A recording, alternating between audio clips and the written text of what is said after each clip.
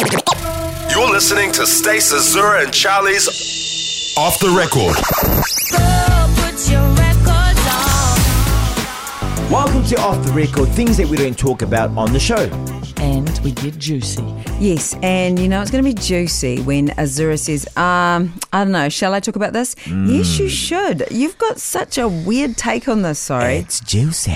I am wearing my flatmate's undies and I don't want her to know about it.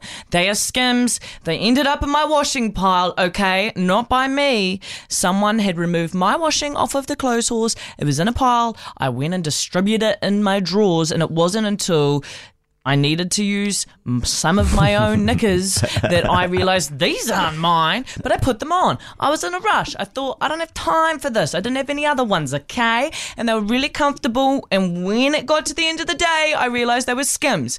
Now, I am going to lengths so I don't have to give them back. Okay, so you are justifying how you acquired them accidentally, but now you're keeping them for how long?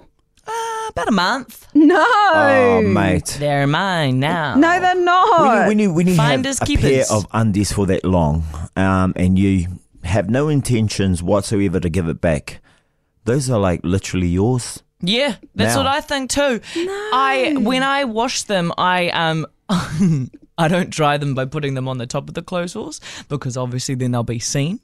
I put them like in amongst the washing. You know, in the middle part of the clothes horse or down the bottom. So they don't see it. Yeah. You're covering your tracks. Yeah. Hey, I will admit, she wears my socks. I sometimes see her Socks in are different. platypus socks and I go, hey, you don't even own any platypus socks. I had to use some of yours. And then there's been times where she's like, oh, my washing's all wet. I really need some undies. And I've had to give her undies. So, in my defense, she always uses my stuff. And I'm happy to do that. So I thought, you know what? This one time, I'm going to keep these comfortable undies. Okay. I can't So afford Skims right now. when she borrows your undies, does she give it back after? No, I don't want them back. I always go, she goes, I'll give them back. And I always think, no, it's fine. Just have them. Okay? No, well, then why don't you just have the conversation? Just the same as what she does with you. I honestly think she doesn't realise they're gone. This is where you should go. Oh, all right then. You keep those. I'll keep your Skims. You know what I mean? So it's official, I'll just so go, she I've got a knows. pair. I don't need to put the Skims in there, Charlie. Maybe I'll just say, hey, yeah, those are my socks. Oh, by the way, I think I've had a pair of your undies for ages. And you're just- not going to mention the detail of the Skims. She's okay. Okay, well, at least have that conversation. Tell us how you go. She's going to say, my Skims, I've been looking for them.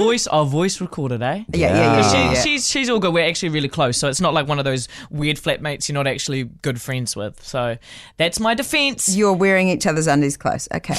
Nice.